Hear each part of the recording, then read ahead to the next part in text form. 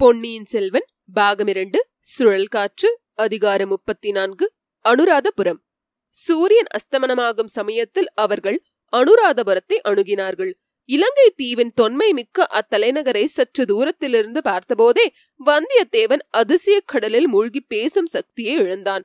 அனுராதபுரத்தை பற்றி அவன் பலர் சொல்ல கேள்விப்பட்டதுண்டு.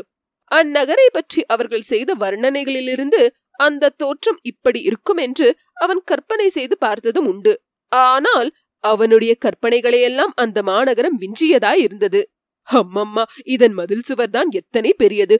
எப்படி இருபுறமும் நீண்டு கொண்டே செல்கிறது! எந்த இடத்திலே அச்சுவர் வளைந்து திரும்புகிறது என்று தெரிந்து கொள்ளவும் முடியவில்லையே. மதில் சுவருக்கு உள்ளே எத்தனை எத்தனை கோபுரங்களும் ஸ்தூபங்களும் மண்டப சிகரங்களும் தலை தூக்கி கம்பீரமாக நிற்கின்றன. ஒற்றை குன்று அவை எவ்வளவு தூரத்தில் நிற்கின்றன! இவ்வளவும் ஒரே நகரத்துக்குள்ளே, ஒரே மதில் சுவருக்குள்ளே அடங்கியிருக்க முடியுமா? காஞ்சி, பழையாறை, தஞ்சை முதலிய நகரங்கள் எல்லாம் இந்த மாநகரத்தின் முன்னே எம்மாத்திரம்? அசோக சக்கரவர்த்தியின் காலத்தில் பாட்டலிபுத்திரமும், விக்ரமாதித்தன் காலத்தில் உஜ்ஜயினி நகரமும், கரிகால் வளவன் காலத்தில் காவேரி பட்டணமும் ஒரு கால் இந்த நகரத்தை போல் இருந்திருக்கலாம். தற்காலத்தில் உள்ள வேறு எந்த பட்டணத்தையும் இதற்கு இணை சொல்ல முடியாது. மதில் சுவரும் அதன் பிரதான வாசலும் நெருங்க நெருங்க நகரை நோக்கி செல்வோரின் கூட்டம் அதிகமாகி வந்தது. தமிழர்களும் சிங்களவர்களும் பிக்ஷுக்களும் இல்லறத்தார்களும் ஆண்களும் பெண்களும் சிறுவர் சிறுமிகளும் பெருங்கூட்டமாக சென்றார்கள். எல்லாரும் தேர் திருவிழாவுக்கு செல்கிறவர்களைப் போல் குதூகலமாக சென்றார்கள். அவர்களில் ஒரு சிலர் நமது பிரயாணிகள் மூவரையும் கவனிக்கவும் சுட்டிக்காட்டவும் தொடங்கினார்கள். இதை கண்டதும் பொன்னியின் செல்வர் மற்ற இருவரையும் சமிங்கை செய்துவிட்டு ராஜபாட்டையிலிருந்து விலகி குறுக்கு வழியில் சென்றார். மரங்களால் மறைக்கப்பட்டிருந்த ஒரு சிறிய செய்குன்றத்தின் அடிவாரத்தில் வந்து குதிரையை நிறுத்தினார். பின்தொடர்ந்து வந்த இருவரையும் பார்த்து, குதிரைகள் வெகு தூரம் வந்திருக்கின்றன, சற்று நேரம் இளைப்பாறட்டும், நன்றாக இருட்டிய பிறகு நகருக்குள் போவோம் என்றார். குதிரைகள் மீதிருந்த மூவரும் இறங்கி ஒரு கற்பாறை மீது உட்கார்ந்தார்கள். இவ்வளவு கூட்டமாக ஜனங்கள் போகிறார்களே, இன்றைக்கு இந்த நகரத்திலும் ஏதாவது உற்சவமோ என்று வந்தியத்தேவன் கேட்டான். இந்த நாட்டில் நடக்கும் திருவிழாக்களுக்குள்ளே பெரிய திருவிழா இன்றைக்குத்தான் என்றார் இளவரசர். ஈழ நாட்டில் ஏதேதோ யுத்தம் நடக்கிறது என்று கேள்விப்பட்டேன். இங்கே வந்து பார்த்தால் ஒரே உற்சவமா இருக்கிறதே என்றான் வந்தியத்தேவன். பழையாறையில் ஸ்ரீ ஜெயந்தி உற்சவம் நடந்தது என்று நீ சொல்லவில்லையா? ஆமாம், ஆனால் பழையாறை சோழ நாட்டில் இருக்கிறது. அனுராதபுரம் ஈழ நாட்டில் இருக்கிறது. அதனால் என்ன? சோழ நாட்டிலும் சுந்தர சோழ சக்கரவர்த்தியின் ஆட்சிதான், ஈழ நாட்டிலும் அவருடைய செங்கோல் ஆட்சிதான். ஆனால் இந்த நாட்டில் இன்னும் பகைவர்கள் இருக்கிறார்களாமே. பகைவர்கள் எங்கேயோ இருக்கிறார்கள். அதற்கு இங்குள்ள ஜனங்கள் என்ன செய்வார்கள்? போர்க்களத்தில் போர் நடக்க வேண்டியதுதான், ஊர்ப்புறத்தில் உற்சவமும் நடக்க வேண்டியதுதான். திருமலை, நீ என்ன சொல்கிறாய் என்றார் இளவரசர். இங்கே வெளிப்பகைவர்கள் இருந்தால் அங்கே உட்பகைவர்கள் இருக்கிறார்கள். வெளிப்பகைவர்களை காட்டிலும் உட்பகைவர்களே அபாயமானவர்கள். ஆகையால் இளவரசர் இந்த நாட்டிலேயே உற்சவமும் யுத்தமும் நடத்தி கொண்டிருப்பது நல்லது என்று அடியேன் சொல்கிறேன் என்றான் ஆழ்வார்க்கடியான். அழகாய்தான் இருக்கிறது. வெளிப்பகைவர்கள் விட உட்பகைவர்களே அபாயமானவர்கள் என்றால் அங்கேதானே நம் இளவரசர் இருக்க வேண்டும். அபாயம் அதிகமுள்ள இடமே வீர புருஷர்கள் இருக்க வேண்டிய இடமல்லவா என்றான் வந்தியத்தேவன். வீரம் என்றால் ஹசட்டுத்தனமாக சதிகாரர்களிடமும் கொலைகாரர்களிடமும் போய் அகப்பட்டு கொள்ள வேண்டும் என்று அர்த்தமா? வீராதி வீரனாகிய நீ அங்கே போய் அகப்பட்டு கொள்வதுதானே. எதற்காக தப்பி ஓடி வந்தாய் என்றான் திருமலை. போதும் போதும், நீங்கள் ஒரு யுத்தம் இங்கே ஆரம்பித்து விட வேண்டாம் என்று அருள்மொழிவர்மர் சமாதானம் செய்வித்தார். இருட்டிய பிறகு 3 பேரும் அந்நகருக்குள் பிரவேசித்தார்கள். அன்று யாத்திரிகள் யாரையுமே கோட்டை வாசலில் தடுத்து நிறுத்தவில்லை. எல்லாரையும் தங்கு தடையின்றி விட்டுக் கொண்டிருந்தார்கள். காவலர்கள் சும்மா நின்று பார்த்து கொண்டிருந்தார்கள். கூட்டத்தோடு கூட்டமாக நம் கதாபுருஷர்கள் மூவரும் நகருக்குள் பிரவேசித்து சென்றார்கள். அனுராதபுரத்தின் வீதிகளிலும் ஜனக்கூட்டம் அளவில்லாமல் இருந்தது. சாது சாது என்ற கோஷம் வானை அளாவியது. ஆங்காங்கு பல மாட மாளிகைகளும் விஹாரங்களும் இடிந்து கிடப்பதை வந்தியத்தேவன் கண்டான். இடிந்து போன பல கட்டடங்கள் புதுப்பிக்கப்பட்டிருப்பதையும் பார்த்தான். புதுப்பிக்கும் திருப்பணி இளவரசர் கட்டளையின் பேரில்தான் நடந்திருக்க வேண்டும் என்று தீர்மானித்துக் கொண்டான். இப்படியெல்லாம் இவர் செய்து வருவதன் நோக்கம்தான் என்ன? ஜெயிக்கப்பட்ட நாட்டின் மக்களுக்கு இவர் ஏன் இவ்வளவு சலுகை காட்டுகிறார்? 1000 ஆண்டுகளாக தமிழகத்துடன் அடிக்கடி சண்டை போட்டு வருகிறார்கள் இந்த சிங்கள அரசர்கள். இத்தகைய நெடுங்கால பகைவர்களின் தலைநகரத்தை அழித்து கொளுத்தி தரைமட்டமாக்குவதற்கு மாறாக இடிந்து போன கட்டடங்களை புதுப்பித்து திருவிழாக்கள் நடத்த இவர் அனுமதித்து வருகிறாரே, இது என்ன அதிசயம்? இதில் ஏதோ மர்மம் இருக்கத்தான் வேண்டும். அது என்னவாயிருக்கும்? வந்தியத்தேவனுடைய உள்ளத்தில் ஒரு விந்தையான எண்ணம் உதித்தது. ஆம், அப்படித்தான் இருக்க வேண்டும். சோழ நாட்டில் இவருக்கு உரிமை எதுவும் இல்லை. பட்டத்து இளவரசர் ஆதித்த கரிகாலர் இருக்கிறார். அவருடன் போட்டியிட மதுராந்தக தேவர் இருக்கிறார். ஆகையால் இந்த இலங்கை தீவில் இவர் ஒரு தனி ராஜ்யத்தை ஸ்தாபித்து சுதந்திர மன்னராக விரும்புகிறார் போலும். யார் கண்டது? இவருடைய விருப்பம் நிறைவேறினாலும் நிறைவேறலாம். குழந்தை சோதிடர் சொன்னாரல்லவா, அருள்மொழிவர்மர் துருவ நட்சத்திரம் போன்றவர். அவரை நம்பினவர்களுக்கு ஒரு குறையும் இல்லை என்று அத்தகைய வீர புருஷரிடம் தான் வந்து சேர்ந்து விட்டதை நினைத்து அவனுடைய உள்ளம் மகிழ்ச்சியால் பூரித்தது. வெளிப்புறங்கள் இடிந்து இருள் அடைந்திருந்த ஒரு பழைய மாளிகையின் வாசலில் வந்து அவர்கள் நின்றார்கள். குதிரைகளின் மீதிருந்து இறங்கினார்கள். அந்த இடம் முக்கியமான வீதிகளிலிருந்து சற்று ஒதுக்குப்புறமாக இருந்தது. ஆகையால் அங்கே ஜனக்கூட்டம் இல்லை. இளவரசர் 3 தடவை கையை தட்டினார். உடனே இந்திரஜாலத்தினால் நடந்தது போல் அந்த மாளிகையின் ஒரு பக்கத்தில் கதவு திறந்து வழி உண்டாயிற்று. ஆட்கள் யாருமே இருந்ததாக தெரியவில்லை. இளவரசர் இருட்டிலே நுழைந்து மேலே சென்றார். வந்தியத்தேவன் பின்னால் திரும்பி குதிரைகளின் கதி என்னவென்று ஆவலுடன் பார்த்தான். இளவரசர், குதிரைகளுக்கு வழி தெரியும் என்று கூறி வந்தியத்தேவனை கையை பிடித்து இழுத்துச் சென்றார். சற்று தூரம் இருளிலேயே நடந்தார்கள். பிறகு மினுக் மினுக் என்று வெளிச்சம் தெரிந்தது. பின்னர் பிரகாசமான ஒளி தென்பட்டது. அது ஒரு பழைய காலத்து அரண்மனையின் உட்புறம் என்று வந்தியத்தேவன் கண்டான். இங்கே கொஞ்சம் ஜாக்கிரதையாகவே இருக்க வேண்டும். மகாசேன சக்கரவர்த்தியின் அந்தப்புறம் இது. திடீரென்று சக்கரவர்த்தி விஜயம் செய்து நம்மை துரத்த பார்த்தாலும் பார்ப்பார் என்றார் இளவரசர்.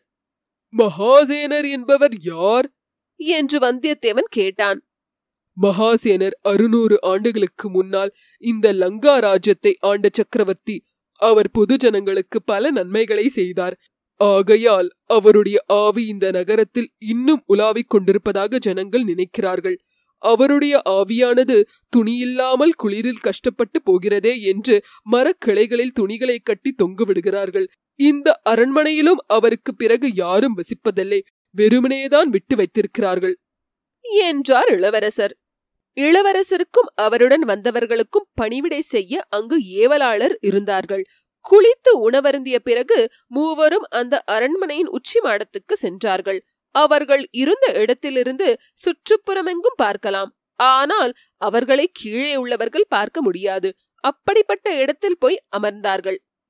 ஐயா, 12 நாழிகைக்கு எங்கேயோ வரும்படி புத்தர் சிலை செய்தி சொன்னதாக கூறினீர்களே என்று வந்தியத்தேவன் கேட்டான். இன்னும் நேரம் இருக்கிறது. சந்திரன் இப்போதுதானே உதயமாயிருக்கிறான். அதோ அந்த தாகபாவின் உச்சிக்கு நேரே சந்திரன் வந்ததும் புறப்பட்டு விடுவோம் என்றார் இளவரசர். அவர் சுட்டிக்காட்டிய இடத்தில் ஒரு பெரிய குன்று போன்ற தாகபா ஸ்தூபம் நின்றது.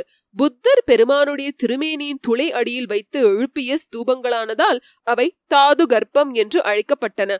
தாது கர்ப்பம் என்னும் பெயர்தான் பின்னர் தாகபா ஆயிற்று. எதற்காக இவ்வளவு பெரிய கட்டடங்களை கட்டினார்கள் என்று வந்தியத்தேவன் கேட்டான். முதலில் புத்தர் எவ்வளவு பெரியவர் என்பதை ஜனங்களுக்கு உணர்த்துவதற்காக இவ்வளவு பெரிய சின்னங்களை நிர்மாணித்தார்கள்.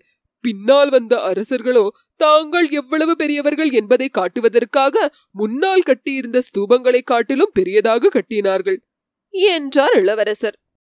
சிறிது நேரத்துக்கெல்லாம் சமுத்திரத்தின் கொந்தளிப்பை போன்ற பேர் இரைச்சல் ஒன்று கேட்டது.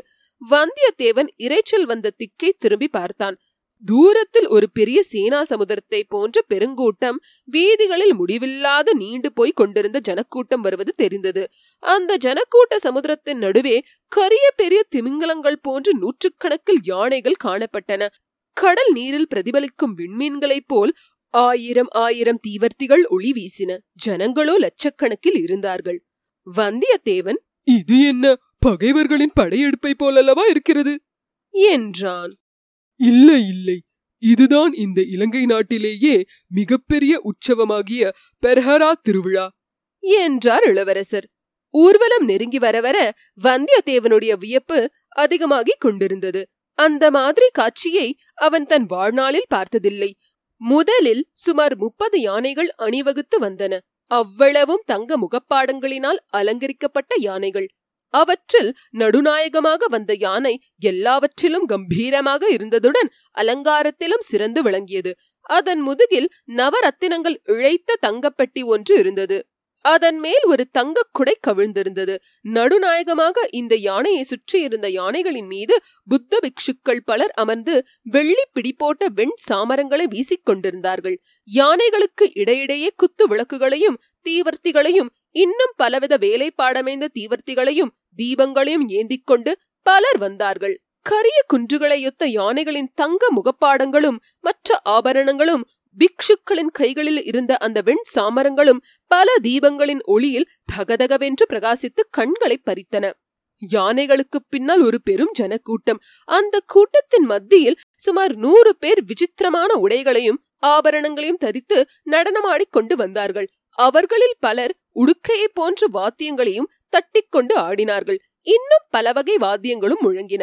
அப்பப்பா, ஆட்டமாவது ஆட்டம்! கடம்பூர் அரண்மனையில் தேவராளனும் தேவராட்டியும் ஆடிய வெறியாட்டம் எல்லாம் இதற்கு முன்னால் எங்கே நிற்கும்? சிற்சில சமயம் அந்த ஆட்டக்காரர்கள் விற்றென்று வானில் எழும்பி சக்கர ராகமாக 2-3 தடவை சுழன்றுவிட்டு தரைக்கு வந்தார்கள். அப்படி அவர்கள் சுழன்ற போது அவர்கள் இடையில் குஞ்சம் குஞ்சமாக தொங்கிக் கொண்டிருந்த துணிமடிப்புகள் பூச்சக்கர குடைகளைப் போல் சுழன்றன. இவ்விதம் 100 பேர் சேர்ந்தாற்போல் எழும்பி சுழன்றுவிட்டு கீழே குதித்த காட்சியை காண்பதற்கு 2 கண்கள் போதவில்லைதான், 2000 கண்களாவது குறைந்தபட்சம் வேண்டும். ஆனால் அத்தகைய சமயங்களில் எழுந்த வாத்திய முழக்கங்களை கேட்பதற்கோ 2000 செவிகள் போதமாட்டா. நிச்சயமாக 2 லட்சம் காதுகளேனும் வேண்டும். அப்படியாக உடுக்கைகள், துந்துபிகள், மத்தளங்கள், செப்புத்தாளங்கள், பறைகள், கொம்புகள் எல்லாம் சேர்ந்து முழங்கி கேட்போர் காதுகள் செவிப்பட செய்தன. இந்த ஆட்டக்காரர்களும் அவர்களை சுற்றி நின்ற கூட்டமும் நகர்ந்ததும் மற்றும் 30 யானைகள் முன்போலவே ஜாஜ்வல்யமான ஆபரணங்களுடன் வந்தன. அவற்றின் நடுநாயகமான யானையின் மேலும் ஓர் அழகிய வேலைப்பாடு அமைந்த பெட்டி இருந்தது. அதன் மேல் தங்க குடை கவிழ்ந்திருந்தது. சுற்றி நின்ற யானை மீதிருந்தவர்கள் வெண் சாமரங்களை வீசினார்கள். இந்த யானை கூட்டத்துக்கு பின்னாலும் ஆட்டக்காரர்கள் வந்தார்கள். இந்த ஆட்டக்காரர்களுக்கு நடுவில் ரதி, மன்மதன், முக்கண்ணையுடைய சிவபெருமான் வேடம் தரித்தவர்கள் நின்றார்கள். சுற்றி நின்றவர்கள் ஆடி குதித்தார்கள். இது என்ன? சிவபெருமான் இங்கு எப்படி வந்தார் என்று வந்தியத்தேவன் கேட்டான். கஜபாகு என்னும் இலங்கை அரசன் சிவபெருமானை அழைத்து வந்தான். அதற்கு பிறகு இங்கேயே அவர் பிடிவாதமாக இருக்கிறார் என்றார் இளவரசர். ஹோ, வீர வைஷ்ணவரே, பார்த்தீரா யார் பெரிய தெய்வம் என்று இப்போது தெரிந்ததா என்று வந்தியத்தேவன் கேட்டு முடிவதற்குள் மற்றும் சில யானைகள் அதே மாதிரி அலங்காரங்களுடன் வந்து விட்டன. அந்த யானைகளுக்கு பின்னால் வந்த ஆட்டக்காரர்களுக்கு மத்தியில் கருடாழ்வாரை போல் மூக்கும் இறக்கைகளும் வைத்து கட்டிக்கொண்டிருந்த நடனக்காரர்கள் சுழன்றும் பறந்தும் குதித்தும் மூக்கை ஆட்டியும் ஆர்ப்பாட்டமாக ஆடினார்கள். ஹப்பனே, பார்த்தாயா, இங்கே கருட வாகனத்தில் எங்கள் திருமாலும் எழுந்தருளியிருக்கிறார் என்றான் ஆழ்வார்க்கடியான். மீண்டும் ஒரு யானை கூட்டம் வந்தது. அதற்கு பின்னால் வந்த ஆட்டக்காரர்களோ கைகளில் வாள்களும் வேல்களும் ஏந்தி பயங்கரமான யுத்த நடனம் செய்து கொண்டு வந்தார்கள். தாளத்துக்கும் ஆட்டத்துக்கும் இசைய அவர்கள் கையில் பிடித்த வாள்களும் வேல்களும் ஒன்றோடொன்று டனார் டனார் என்று மோதி சப்தித்தன. இவ்வளவுக்கும் கடைசியாக வந்த யானை கூட்டத்துக்கு பின்னால் ஆட்டக்காரர்கள் அவ்வளவு பேரும் 2 கையிலும் 2 சிலம்புகளை வைத்துக் கொண்டு ஆடினார்கள். அவர்கள் ஆடும்போது அத்தனை சிலம்புகளும் சேர்ந்து கலீர் கலீர் என்று சப்தித்தன. ஒரு சமயம் அவர்கள் நடனம் வெகு உக்கிரமாயிருந்தது. இன்னொரு சமயம் அமைதி பொருந்திய லலித நடன கலையாக மாறியது. இந்த காட்சிகளையெல்லாம் கண்டும் பலவித சப்த விசித்திரங்களை கேட்டும் பிரமித்து நின்ற வந்தியத்தேவனுக்கு இளவரசர் இந்த ஊர்வல திருவிழாவின் வரலாற்றையும் கருத்தையும் கூறினார். தமிழகத்து அரசர்களும் இலங்கை அரசர்களும் நட்புரிமை பாராட்டிய காலங்களும் உண்டு. கடல் சூழ் இலங்கை கஜபாகு மன்னனும் சேரன் செங்குட்டுவனும் அவ்விதம் சிநேகமாயிருந்தார்கள். சேரன் செங்குட்டுவன் கண்ணகி என்னும் பத்தினி தெய்வத்துக்கு விழா நடத்திய போது கஜபாகு அங்கே சென்றிருந்தான். அந்நாட்டில் நடந்த மற்ற திருவிழாக்களையும் கண்டு களித்தான். பின்னர் ஒரு சமயம் சேரன் செங்குட்டுவன் இலங்கைக்கு வந்திருந்த போது கஜபாகு மன்னன் விழா நடத்தினான். தமிழகத்தின் தெய்வமாகிய சிவபெருமான், திருமால், கார்த்திகேயர், பத்தினி தெய்வம் ஆகிய 4 தெய்வங்களுக்கும் ஒரே சமயத்தில் திருவிழா நடத்தினான். அந்த விழாக்களில் மக்கள் அடைந்த குதூகலத்தை கண்டு பின்னர் ஆண்டுதோறும் அந்த விழாக்களை நடத்த தீர்மானித்தான். புத்தர் பெருமானுக்கு அவ்விழாவில் முதல் இடம் கொடுத்து மற்ற 4 தெய்வங்களையும் பின்னால் வர செய்து விழா நடத்தினான். அன்று முதல் அந்த விழா இலங்கையில் நிலைத்து நின்று மிகப்பெரிய திருவிழாவாக ஆண்டுதோறும் விடாமல் நடந்து வருகிறது. ஆனால் தெய்வங்களை எங்கும் காணவில்லையே என்றான் வல்லவரையன். ஒவ்வொரு யானை கூட்டத்திலும் நடுநாயகமாக வந்த யானை மீது வைத்திருந்த பெட்டியை பார்த்தீரா? பார்த்தேன். அந்த பெட்டிக்குள் தெய்வங்களை பூட்டி வைத்திருக்கிறார்களே, தப்பிக்கொண்டு தமிழகத்துக்கு போய்விடக் கூடாது என்றா? இதை கேட்ட பொன்னியின் செல்வர் நகைத்துவிட்டு, அப்படி இல்லை, முதலில் வந்த யானை மீதிருந்த பெட்டிக்குள்ளே புத்த பெருமானுடைய பல் ஒன்றை பத்திரமாக பூட்டி வைத்திருக்கிறார்கள். புத்த சமயத்தார் இந்நாட்டில் போற்றி காப்பாற்றும் செல்வங்களுக்குள்ளே விலைமதிப்பற்ற செல்வம் அது. ஆகையால் அந்த மனித பொருளை அழகிய பெட்டியில் வைத்து யானை மீது ஏற்றி ஊர்வலமாய் எடுத்து சென்றார்கள் என்றார். பின்னால் வரும் பெட்டிக்குள்ளே என்ன இருக்கிறது என்று வந்தியத்தேவன் கேட்டான். சிவன், விஷ்ணு, முருகன், கண்ணகி ஆகியவர்களின் பற்கள் கிடைக்கவில்லை. ஆகையால் அவற்றுக்கு பதிலாக அந்தந்த தேவாலயத்தின் தெய்வங்கள் அணியும் திரு ஆபரணங்களை அந்த பெட்டிகளில் பத்திரமாய் வைத்துக் கொண்டு போகிறார்கள் என்று இளவரசர் கூறினார். வந்தியத்தேவன் சிறிது சிந்தனையில் ஆழ்ந்திருந்துவிட்டு, ஆஹா, தங்களுக்கு பதிலாக பெரிய பழுவேட்டரையர் மட்டும் இங்கே படையெடுத்து வந்திருந்தால் என்றான். அச்சமயத்தில் திருவிழா ஊர்வலத்தின் கடைசி பகுதி அந்த வீதி முடுக்கில் திரும்பி சென்றது. வாத்திய முழக்கம், ஜனங்களின் ஆரவாரம் இவற்றின் ஓசை குறைய தொடங்கியது. குறிப்பிட்ட நேரத்துக்கு இன்னும் 1 நாழிகைதான் மிச்சம் இருக்கிறது, வாருங்கள் போகலாம் என்று இளவரசர் மேடையில் இருந்து இறங்கினார். மூவரும் கீழே வீதிக்கு வந்தார்கள். ஊர்வலம் சென்றதற்கு நேர் எதிர்ப்பக்கம் நோக்கி நடந்தார்கள். நகர மக்கள் அனைவரும் பெரஹரா திருவிழாவில் ஈடுபட்டிருந்தபடியால் இவர்கள் போன வீதிகளில் ஜன நடமாட்டமே இல்லை. சிறிது நேரத்துக்கெல்லாம் ஒரு விஸ்தாரமான ஏரியின் கரைக்கு வந்து சேர்ந்தார்கள். அந்த ஏரியில் தண்ணீர் ததும்பி கரையில் அலைமோதி கொண்டிருந்தது. சந்திர கிரணங்கள் அந்த அலைகளில் தவழ்ந்து விளையாடி வெள்ளி அலைகளாக செய்து கொண்டிருந்தன.